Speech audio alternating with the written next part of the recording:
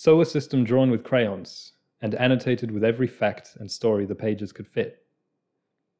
The corner seat with a view of a man surfing the sea's strength, while I learned about wavelengths. The library of legend, surrounded by every great work, is me, hoping to be affected. Thank you. What a lovely poem to launch our new semester. Thank you. Yeah, it was kind of personal. I guess we don't really do that so much on this podcast. It's true. Talk about ourselves. It's kind of weird, but I thought for this semester, which seems like it's going to be a little bit more personal than the last one because we're both recent graduates, so we have very vivid and fresh memories of the education system for its faults and for its good things as well. So I started with this poem, which is a little triptych, 3 stanzas of different educational memories that I have. Yeah, I recognized one of them because you were recently telling me about how lovely this one classroom was where you got to sit by the window every day and watch the ocean. In my middle school, there was this one corner seat right in the back of the classroom where you could see kind of above the town and across all the trees and the streets and everything and all the buildings, just this little piece of sky and horizon. And sometimes you see boats going on it, especially in the summer, and it was very, very lovely. And the other 2 memories I drew from were, one was this solar system booklet that I made when I was, I think, 6 or 7, when I was first discovering all the planets. I was like, this is so awesome. So I made this, I put a lot of work into this little zine, which was all about the solar system and all the planets and the mythology and all the science of it as well, at least the science that I could understand at that time. And then the third one was the most recent, was in university, where there was this library where we both go to, and it was full of all the great works of history, all the great philosophy, all the great literature, all the great scientific books. And we would bury ourselves in there and hope to channel some of those great thinkers. And I don't think we did, but it was the hope, and that's the whole point of it. Yeah, that's the backbone of education. Hope at becoming something new or better. Nice. And today, to launch the series, same as we did last time, we're going to highlight all of the things that are wrong with the education system, in our opinion, from our experience, because I know education systems are very different all across the world. Even you and I had different elementary school backgrounds. Right, across the pond. Hopefully, after highlighting all the bad things, we're going to come up with a bunch of ideas and questions to spark the conversation for the following weeks of building what education will look like in the Solacene. Right, so we're going to hope to come away from this episode with some questions. And should we also mention the elephants in the room? Yeah. Because this is the first time we're recording ourselves, so this episode's going on YouTube. So if you're just listening to this through the usual way on Spotify or Apple Podcasts or SoundCloud or whatever, you can see our faces if you want. I don't know why you'd want to, but we're putting ourselves through it. We need to pitch it. We need to be better salespeople. You can see all of my hand movements. Yep. There's going to be some surprise appearances of the organisms of the week. Some visuals to help annotate our voices. I just think, as we've been talking about for a while, like there's this stress, there's a tension, there's an anxiety, and I think it's best to not pretend that it isn't there, but it's there. And I always say sometimes when people listen, like maybe you can hear how sweaty I get, but now you're going to see it. And that's a stressful experience for me. It took a long time for me to become okay with having my voice be heard by myself. Everyone's like, oh, I hate my voice. That was really difficult for us as podcasters. Yes. But now it's going to be even more difficult. But anyway, you can see me in all my sweaty glory. And also it's like, the thing is, when people are on camera, I know people get awkward. But you can attest at least that I'm always awkward when we record this podcast. Yeah, and in general. I love you, and I think you're very attractive and look very good. Oh, thank you. So I feel like a lot of your insecurity is personal. No, but it's not even always insecurity. It's just sometimes the logos, real conversation, when you're trying to be on the frontier of your own intellect, and as well as someone else's in a back and forth in a conversation, it's not attractive and it's not charismatic.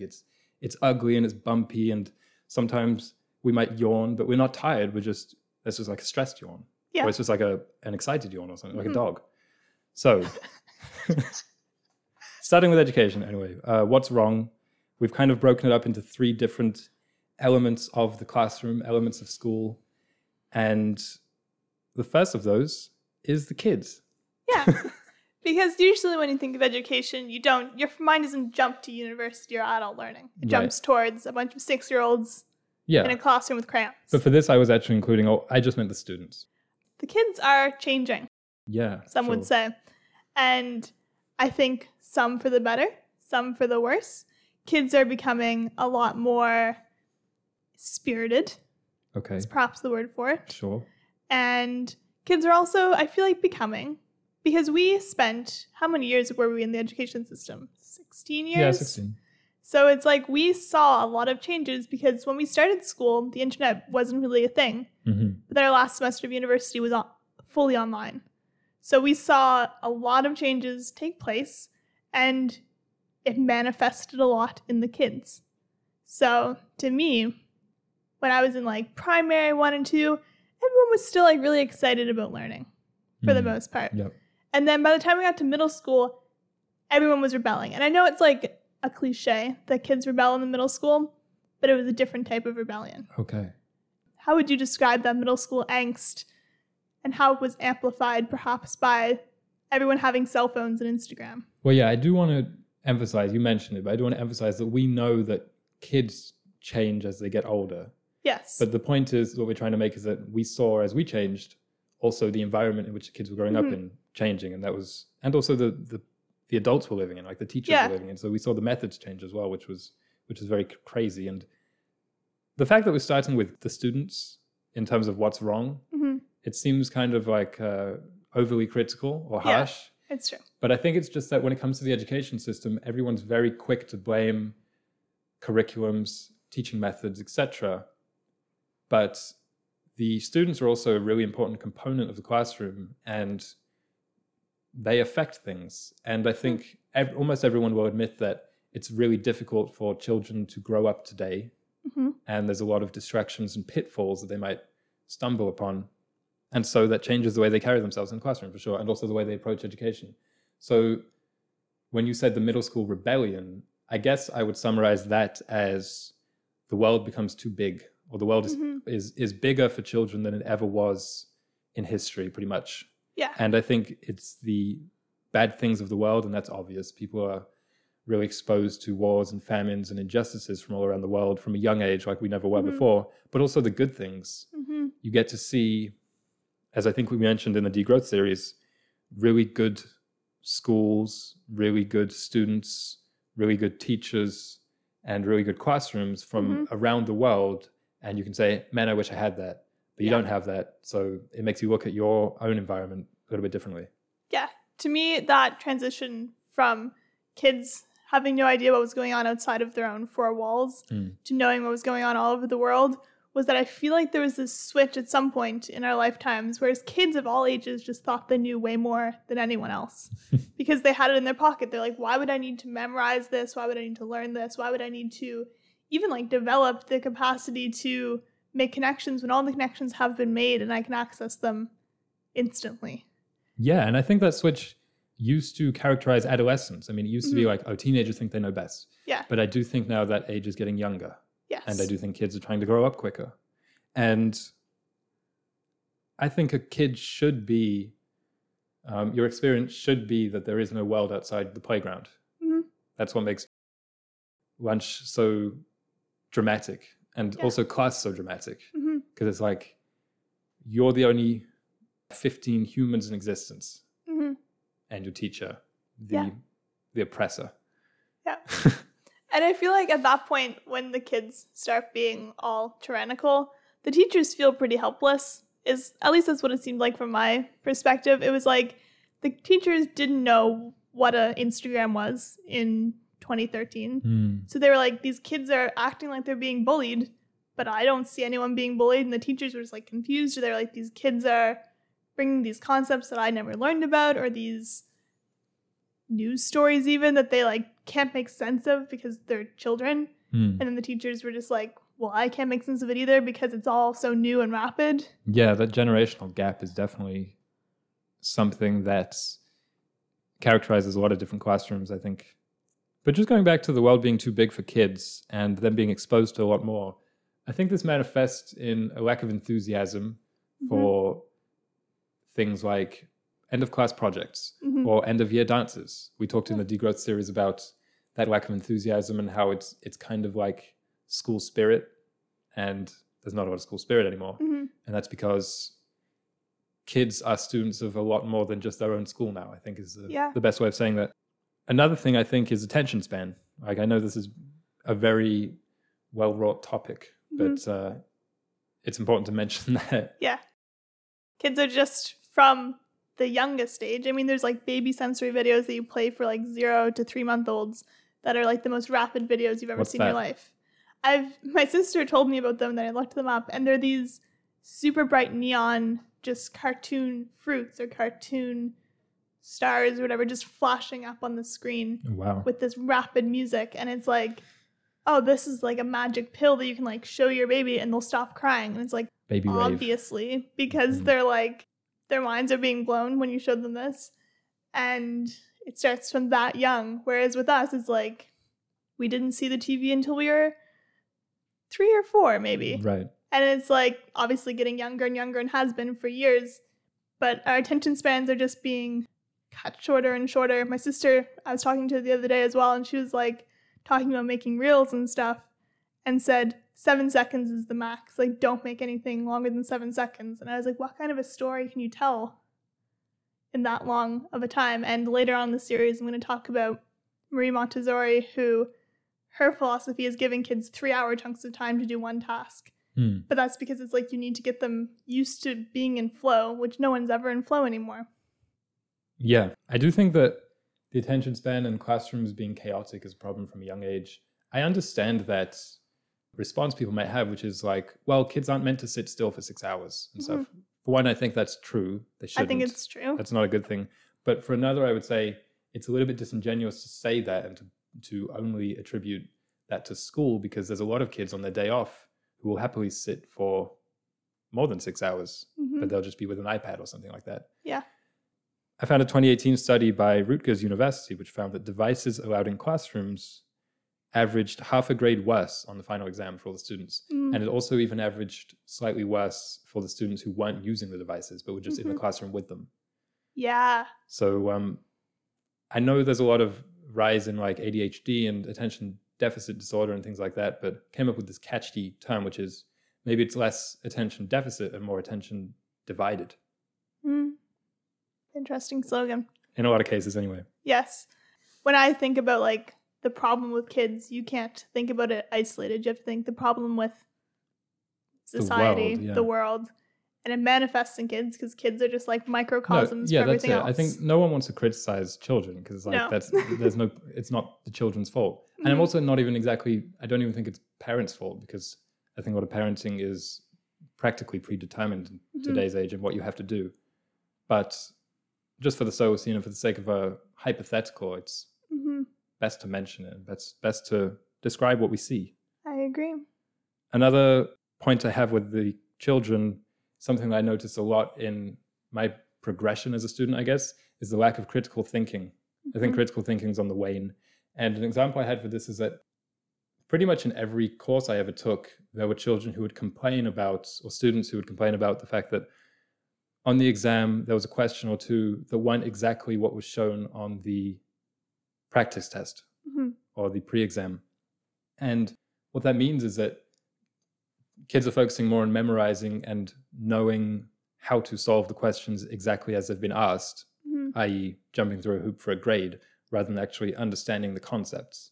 So it would be like a question on an exam that's phrased or put in a slightly different order to what the kids have been used to, and they would just have no idea how to do it because they didn't actually understand the concepts. I think that's an issue when the children go into adulthood, because it means there's a lack of problem solving, a lack of creativity. I mean, that's kind of drilled out of kids in school anyway. So that's like a self-fulfilling cycle. And also media literacy just isn't there at all, because people don't really know how to read between the lines in a way. I 100% agree. I'm going to read a quote from a book now because this is a good segue into the quote. Okay. You said kids don't know about media literacy. Super important, because it's like we're all exposed to news 24/7, even from a young age. And like you need to know, is this biased? You need to know, even when you're talking to your parents as a kid, it's like, I feel like knowing about bias is important because sometimes advice might be like really insensitive to like the true experience that you're having. And this is from a book called The Body Keeps the Score. And it's all about new ways of dealing with trauma and dealing with psychological issues that a lot of people experience.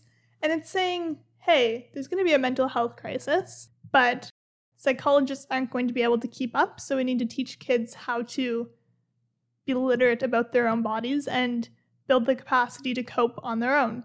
And it's like, I don't think we need to be throwing 4-year-olds out there and saying, hey, cope with your emotions alone. But it's building up over the 12 years that you're in the school system. By the time you graduate, you should be able to regulate your own emotions. Whereas now, that's just disregarded. And it's also disregarded how to feed yourself properly and a bunch of other things, which I'm sure we'll get into later. But these are 2 quotes that I wanted to read. It says, in addition to reading, writing, and arithmetic, all kids need to learn self-awareness, self-regulation, and communication as part of their core curriculum. Just as we teach history and geography, we need to teach children how their brains and bodies work. For adults and children alike, being in control of ourselves requires becoming familiar with our inner world and accurately identifying what scares, upsets, or delights us. Yeah, I mean, I definitely agree with that in the modern context because kids are faced with an onslaught of opposition when it comes to becoming a healthy, fully realized, and self-aware human. I think in the ideal world, you probably don't need to arm young children with how to take care of themselves because they'll be able to model it after their elders who themselves are well-formed people. It's true. But in a world where the media is so broken and a lot of adults have grown up with unhealthy expectations and things like that, then children start to model bad behaviors. And I'm not a child psychologist, but I think this is how it works anyway. Yeah, no, it is. That's like how humans learn. My other quote, which I think is relevant to like what's wrong with society and kids right now, is that the quote says, children and adults alike need to experience how rewarding it is to work at the edge of their abilities. Resilience is the product of agency, knowing that what you do makes a difference. So it's like right now I feel like there's no challenge in schools and kids like don't want to be challenged because they don't want to fail. The comfort zone, yeah. Yeah. I had a teacher in high school who a lot of people didn't like at the time, and I kind of didn't like him at the time, but now I see it was actually a pretty cool practice that when we would start a new unit, he taught physics. So when he's introducing a new concept, he would just give us the questions, like really difficult questions, and say, do it. And everyone would be like, but you didn't teach us how. And he'd be like, well, just try and figure it out for a while. And now I realize that was the only time in school, except maybe when you're given some difficult literature, but usually your hand is held through that you are groping away through the darkness and trying to figure stuff out. And inevitably you made at least some connections or you found some things that you were familiar with. You probably wouldn't be able to solve the whole question, but it exercised a part of the brain that we don't often use in school anymore. Yeah. And so when you come out of school, you're completely incapable. Yeah, I mean, that's what life is just like exposing yourself to problems and being like trying to rack your brain for some kind of a connection and a place to start. Yeah. And then we're able to figure things out ourselves. He would also do this thing where he would give us a list of questions and like an absurdly short time to do them all in. He would say, like, there'd be difficult physics questions. He'd say, okay, come back in 10 or 15 minutes and have them done. And we'd be like, that's not enough time. And he said, speed comes first, correctness comes later, which I think was, at the time I just found it hilarious. But now I'm like, that's actually how real life is. It's more important that you get the thing done than it is that you get the thing correctly or, really perfectly finished anyway. Yeah. My final thing for what's wrong with like students is that I feel like people are often lazy as to prove that the system is too easy or too irrelevant, one or the other. So it's like, from my experience, I remember for years and years, I was just like, this is boring. So I'd just be lazy, like just kind of throw words on the page and be like, here, then you'd get an 80 or whatever. Or for people, I feel like they're just lazy because they're like, this is irrelevant to me. This is not what this is mainly in university, I feel like, because kids need to learn things that are in their mind irrelevant, I think. But in university, when you've signed up for a specific course and there's these courses that are just like irrelevant to what you want to do, you're going to just kind of pass them because you have to pass them. Yep. And it's like, people shouldn't feel like they need to be lazy to prove a point. Did you have any more points for this one? No, but I think we could come up with a question when it comes to the Solacene kids, the infants of the Solacene, children of the sun, in terms of how can they integrate modern technologies while retaining the traditional sense of a closed world and also the good attention span, maybe. Yeah. Is that the question? Yeah, sure. Love it. Okay, moving on. The second element of the classroom, and I also want to mention that for the semester as a whole, we're talking about the whole concept of education, knowledge, learning, whatever age. But I think for this episode and maybe the start of the series, we're focusing on the education system from young to higher education, I guess. Yeah. Okay, the second obstacle that we're facing today is, I don't think this is even grammatically correct, so I'm kind of ashamed, but disunity of goal, something like that, which means that we as a culture, as a society, as a people, don't agree on what schools should even be doing, what kind of graduates it should be producing, etc., and what should be being taught there. And so we see the education system becoming this sort of ideological battleground, or like a political proxy in the worst of times, and a glorified babysitter in the best of times. Wow, yeah. You said this to me earlier today or the other day, and you said we've kind of stripped away a bunch of stuff from the historical techniques of school, the bad things, like that it's strictly to teach kids discipline. We've stripped away a lot of things, but we haven't like integrated anything new. So we just kind of have this like jello-y, like boneless mass that is the education system. Yeah, it's like the spine's kind of been ripped out, but it hasn't been replaced by anything. It's rudderless. Yeah, we've just put smart boards up and been like, this is the future. That's the best example of it, but I think we should get into that later. I know. So a point I had for this one is that the world's changing. So this generation gap that you mentioned, where therapists are going to be 30 years older than their patients, is the same thing with teachers. And so they don't understand the world in which the kids grew up. Not for lack of trying, but it's something that you just can't understand unless you lived it pretty much or saw it firsthand. So the nature of knowledge and education and teaching is changing, I think, where what does it mean to know something when you can always Google it? Like it's always very quickly accessible. It's like, do you need to memorize it, or do you just need to know how to get there? So I think there's this kind of existential disagreement about what it means to know something today. I don't really want to get into that on this episode because I'm not fully prepared to, but I think that can be a question for next week maybe. What does it mean to even know something today? I think that's an excellent question. And I think that'll be an overarching question that we maybe won't even finish answering next week, but yeah, I wrote about it in the zine. Just saying. The zine, maybe you should mention that. Little plug. We have a zine to accompany this semester. It's all about education, and I wrote about what it is to know and how people will know in the Solus zine. And there's a link in the description. Yeah. But what do you think about this, that we can't agree on what schools should be producing? I mean, I remember in high school thinking to myself, who designed this system? And the thing, I feel like the reason we can't agree upon what we should be teaching children, how we should be teaching, what's the purpose of us being in school for 16 years, is because the school system was established and just never changed. And so there's a lot of people who feel like, oh, school isn't it obvious? They don't actually have an answer. They're like, oh, isn't it obvious to create citizens? But it's like, what does it mean to create a citizen? Like Plato wrote about education in his Utopia, and he said it was equitable education where literally everybody has the exact same basis, or else democracy won't work. Standardization. Yeah, so he thinks standardization. Some people thought for public education there was this assumption that anyone who was in a lower economic class was inherently evil. So we cannot empower them. We cannot give them debate tools. We cannot give them art training or the capacity to rise in society, because then we're going to have evil people running the society, which is not what we want. So I feel like there's holdovers from that system. And then there's just like so many weird holdovers that people just take as, oh, that's the purpose of education, and don't question it. So I feel like there's that camp. And then there's the camp of people who are like, oh, to inspire kids, to allow them to like discover themselves. Then there's the camp of people who say to like equip people for the real world, teach them taxes, teach them how to cook, home ec, care for a baby. And I feel like none of those are really right. I feel like there needs to be some kind of mixture. But to me, I mean, we'll get into this, I'm sure, plenty of other times. Like the purpose of school is to create citizens, similar to what Plato was saying. But it's like we can't think that they're inherently evil. We can't think that they inherently have no drive. That kids are just like aimless. We need to assume that they have passions deep inside of them and skills. Mm-hmm. Well, I would never want to disrespect or like disregard what a parent wants their kid to be taught, because ultimately they have the final say, right? Mm-hmm.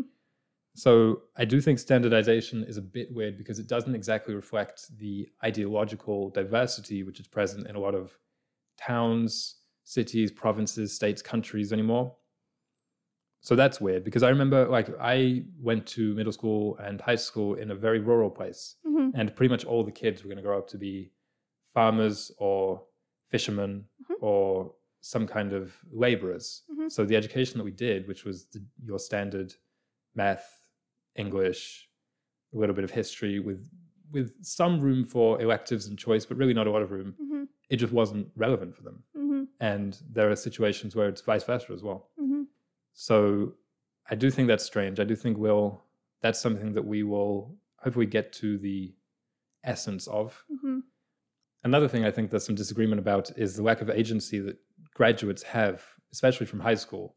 Because for the most part, I would say today, most high school graduates feel essentially powerless and essentially like cogs in the system and rather demoralized. It might have been, maybe it used to be the other way when high school graduates would be naively optimistic, mm-hmm. about their agency in the world. But I think that's preferable to what we have now. But there's a fine line because there's some people who would say, well, why would you want to be teaching your kids to be revolutionaries or to try and tear down systems or things like that? Why would you teach them to be so critical? And there's also the people who would say, why would you want to produce kids that are just ready for quote unquote the real world, mm-hmm. which often translates to creativity, less automatons. Yeah, people who are devoid of, like, I feel like through schooling, it was just drilled, like we just got bored of questioning why. Of questioning, why are we learning this? Why are we doing this in this manner? Why are there tests? Why are there, you literally just get bored and stop asking why and you just start doing it. And it's like, I've read so many papers and it's like, that's the point. We'd want kids to graduate and stop questioning and just do, because that's what they have to do in the workplace. Right. They'll be more happy if they are not just like always having this internal battle of why. It's true. I mean, I think there's an element of accepting reality, mm-hmm. but I also think that kids should graduate with the confidence and competence to believe that they can improve the world.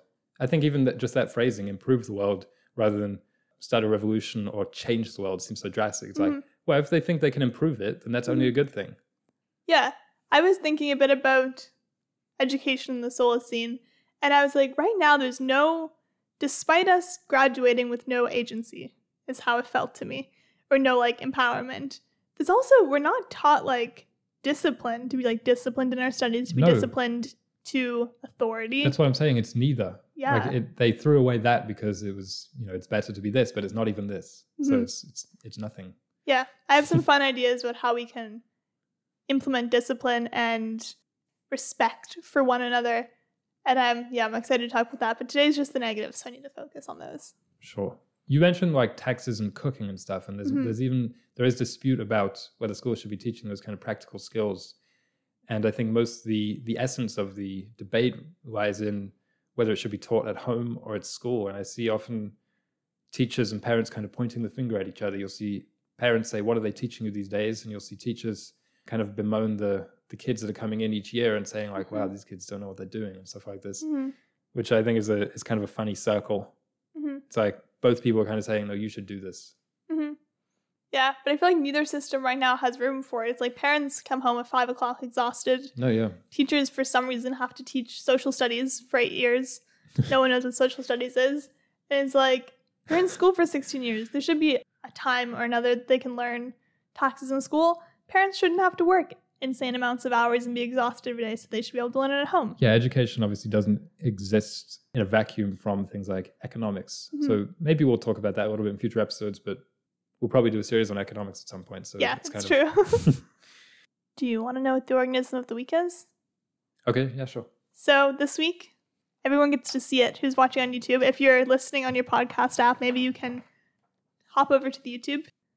It's a sea star. Who doesn't love a good sea star? Spineless invertebrates. Another reason why I thought they would be good for this episode is because they're not social. Okay. But they congregate certain times of year to feed. And that reminds me of kids. Because I feel like kids, the current education system is developing really individual people. The only time we ever really socialize and are forced into like social situations in school was at lunch. And another few things about sea stars is that they're carnivores, which I didn't know. Yeah. But I feel like everything in the ocean is kind of a carnivore. They live up to 35 years, and guess how much they can weigh? 1 pound.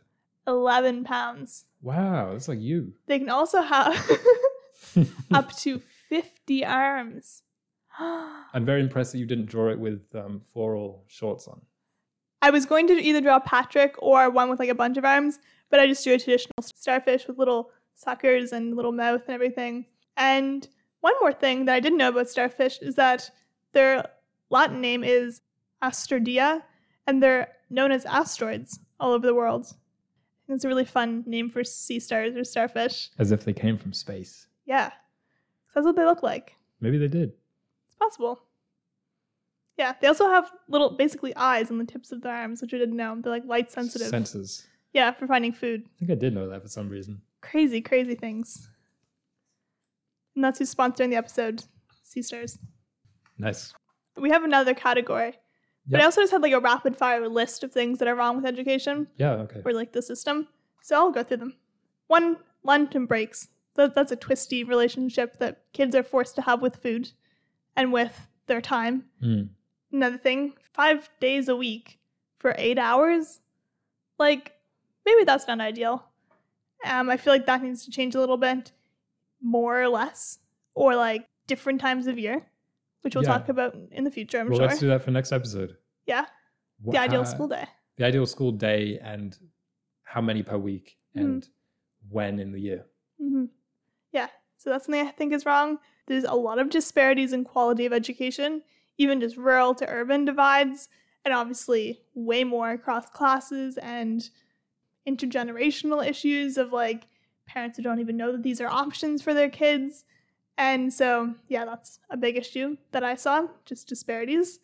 There's no information on self-regulation, which I mentioned earlier.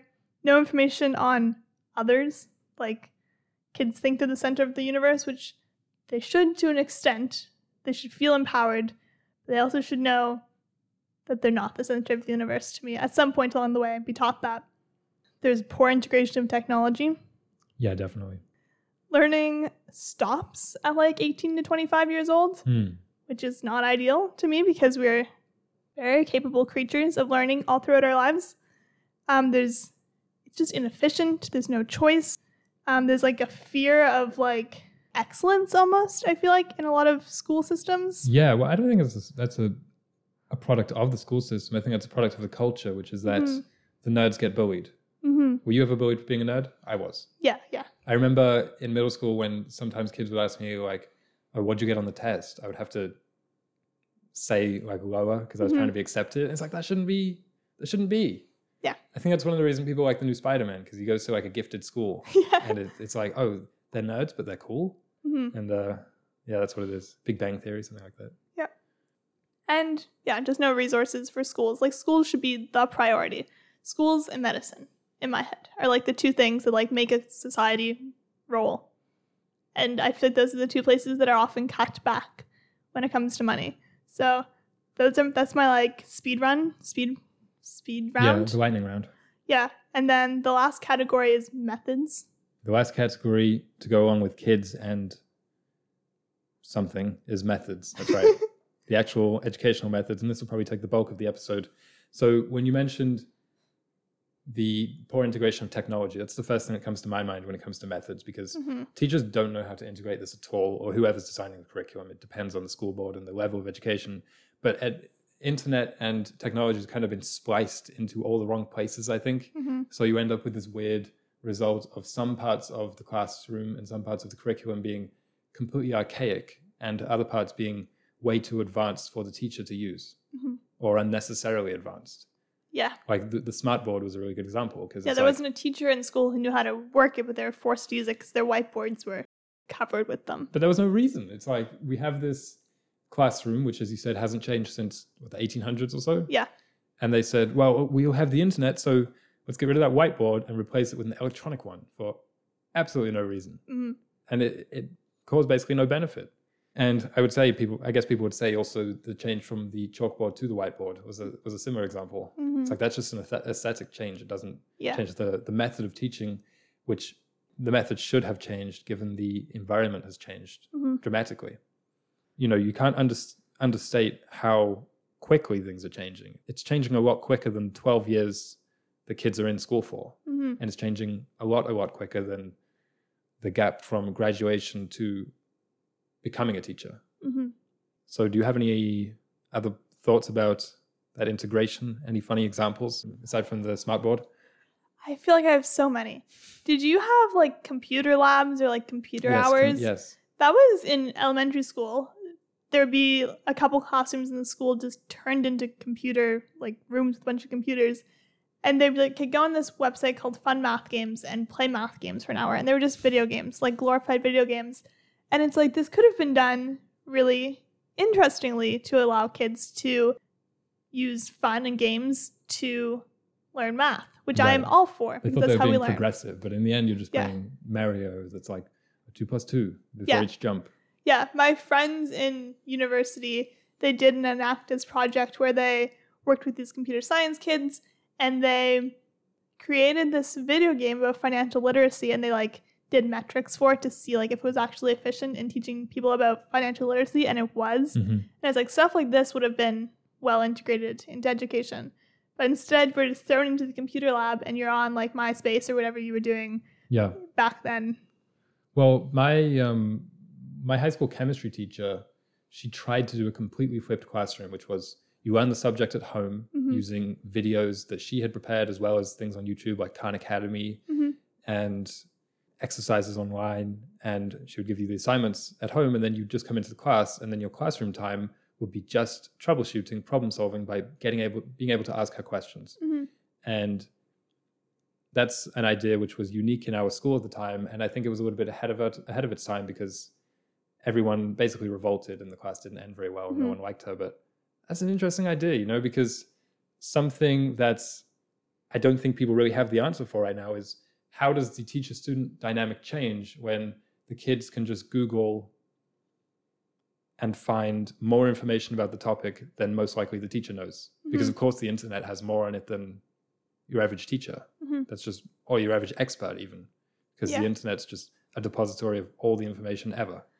Yes. So that's an interesting dynamic that I don't think anyone really knows what to do with right now. Yeah. And I think it undermines the sage on the stage type teaching, which is I'm the teacher, you're the students, I tell you what to do. But I also think this kind of new age, more progressive, like everyone's learning dynamic where the teachers and the students are on more of an even plane can often result in just sheer chaos. I think so as well. I remember in high school, so basically, okay, this is a bit of a all over the place, but in the early 1900s, late 1800s, there were a bunch of teachers and psychologists and doctors who were doing research into like how we actually learn. And what they discovered over 100 years ago was everyone learns differently. And it doesn't mean they learn differently through different methods. It means everyone comes into a lecture with different things that they know, experiences that they've had. And so no matter what you try, no matter how specific you get in the lecture, everyone's going to interpret it in their own way. And so that research was done hundreds of years ago, but is just now kind of being brought into classrooms with like, okay, we'll start the class off with a 20-minute lecture, then 40 minutes of these different techniques of learning. And I remember them like trying to incorporate these new ways of learning of like starting every class with a discussion circle, or jigsaw learning, which is when each student becomes an expert in one part of the project and teaches it to the other students. And I think there's a lot of like really positive ways that's done, but it just can't keep being sliced into these existing 8-hour days. It's like one conversation circle in 8 hours isn't going to it comes work. off as very gimmicky, especially because often you feel that the teacher's heart isn't really in it because they weren't raised on that and it's kind of been thrown on them. Yeah. I do think students have a lot more power than they used to. At least that's how it was in my school. And I think from talking to other people, that's been represented all over the shop in grade school as well as university. And I think this can be a good thing in some cases, because more autonomy and personalization is probably a good thing. But I also think the generational gap, that can help bridge it, which is good, because sometimes it's like the teachers, I don't know how to connect these speakers. And the students most likely will be like, I know how to do that. So that can be a good thing. But I think it can also be bad sometimes, because adults usually know what's best, especially for kids, because they're teachers, so they've seen a lot. Yeah. So students might be saying, for instance, this is a simple example, but I want to be able to listen to music in class. Why can't I do that? And adults might be saying, no, even if the teachers say, well, this can help me learn better. And I think this is going to be an issue with kids coming back from online school as well. Oh, 100%. I had this one professor who every single class I took with them, he'd spend a class just saying, do not use your laptop to take notes, showing us study after study after study of why it's ineffective. It's literally just going to hinder you. And he's like, if after all this you still want to use it. And people still would. And it was like, this is remarkable to me, because he's been teaching for years. He's had students go on to be like astronauts and stuff. So it's like, he knows what he's doing. Why would I know better? And I think it's that balance of like, sometimes the students literally do know better. Sometimes. But in that instance, there's a kind of arrogance, which is like, the teacher's trying to tell me to do this, but I want to do this. But really, I think in a lot of cases anyway, from what I saw on campus, when almost everyone would have their laptop, the reason they would have their laptop is so that they could just do other stuff. Yeah. Like we saw, there was this one student who we would sit behind or beside in a course for I think 2 semesters in a row, and she would just be doing BuzzFeed quizzes with her friend, right? Just consistently. Yeah. But to the teacher, it's like, well, maybe they're taking notes. They're not taking notes most often. The good thing about paper is that you can't do quizzes on it. You can't check Facebook on it. I know I sound like a boomer. I feel like I'm going to sound like a boomer in a lot of these episodes. I mean, I will as well. But it's just like... But you know what? That shouldn't be pejorative. You shouldn't be afraid of saying something because you're going to get called a boomer. Yeah. Sometimes there's nothing even wrong with that. It's like, what, you sound like an elderly person? They probably know what's best for young people. Yeah, in a lot of cases. One thing is that, like, to me, curriculums right now are all set by just like a board of people who taught like 50 years ago, or sometimes just by people who have never taught, who haven't been in school in 50 years. And it's like, that needs to change. That's a bad method. It needs to be developed. I think if the curriculums were developed in consultation with the kids, you wouldn't have this tyranny every single day that you're coming in as a teacher, coming in as a fellow student, and the kids being like, this is stupid, I don't like this. Because like, if they were genuinely consulted, not every single student, but like groups of students, like a good sample size, then the stuff would actually be engaging to them. And teaching stuff that's relevant and broad, that actually reflects the backgrounds of all the students who are coming into the classroom, the community. Yeah, well, this is what I'm saying. There needs to be a balance struck, because it's like, kind of like the monkeys run the zoo. I think that's the saying. Kind of like the monkeys run the zoo. I'm sure that's the saying. But it's like the kids can't just choose their own curriculum, because then it's going to be like, oh, well, at 9 a.m. we have Fortnite 101.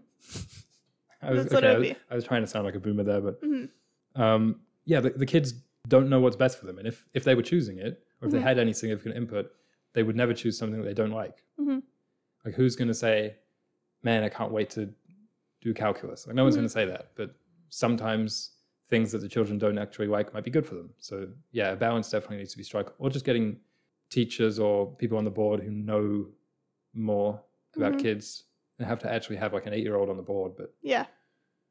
Anyway, learning styles.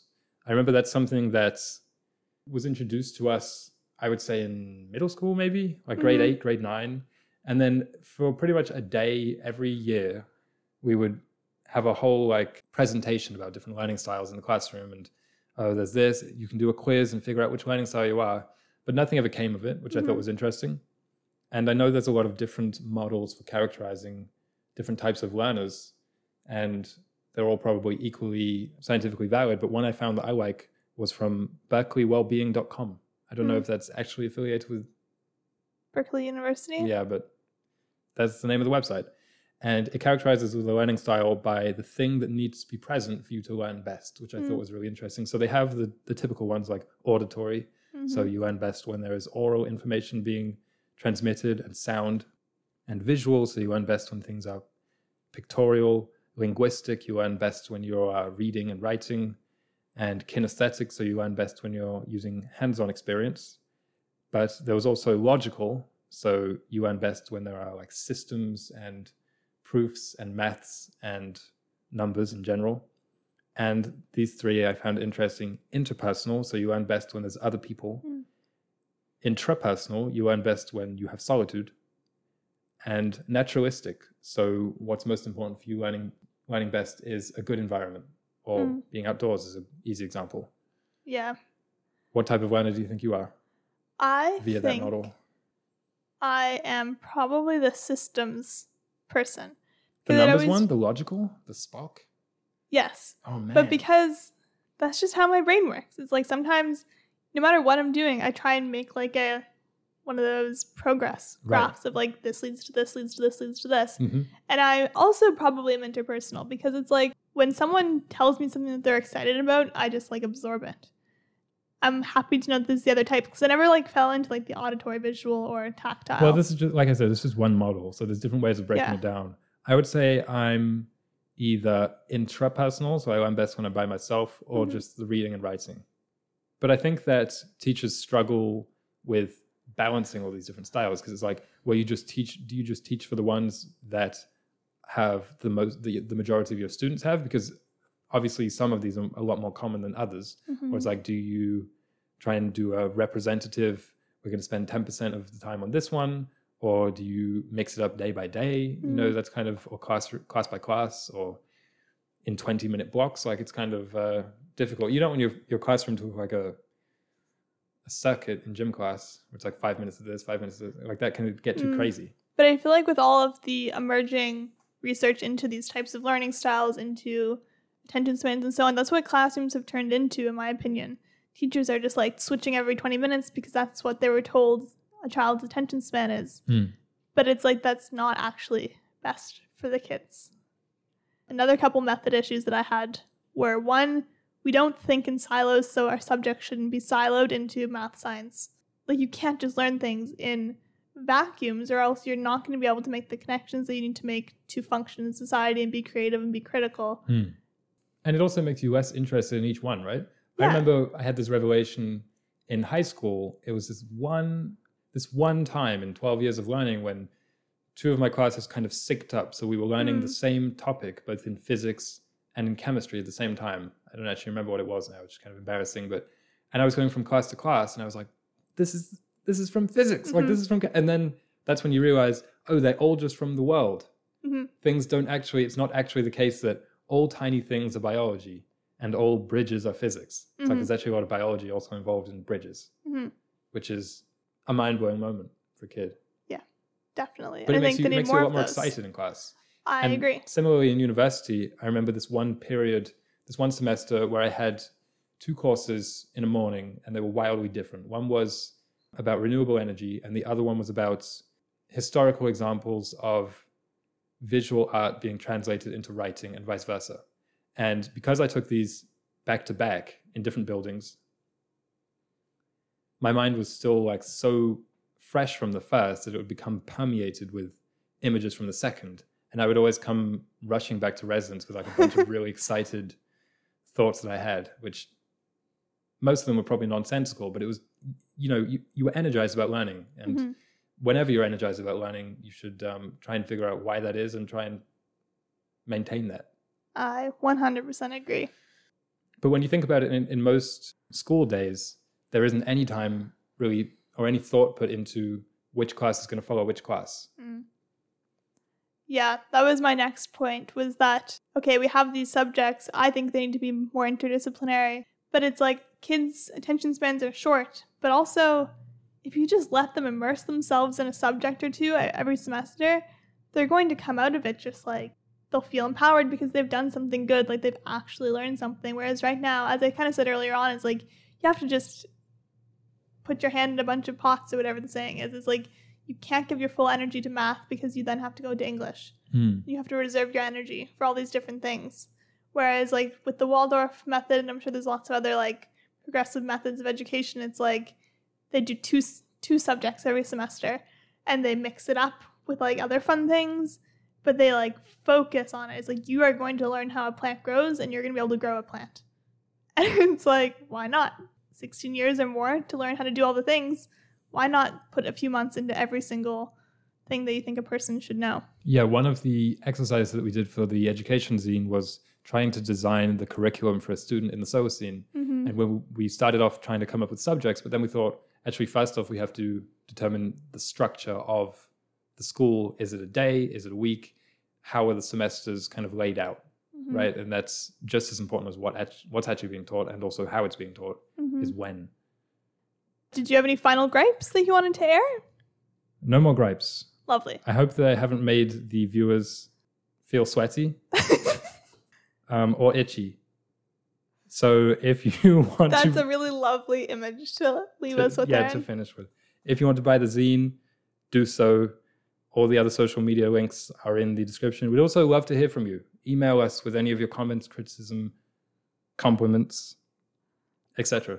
I love his fluffy hair. That's what I would say. Thanks for listening. Bye.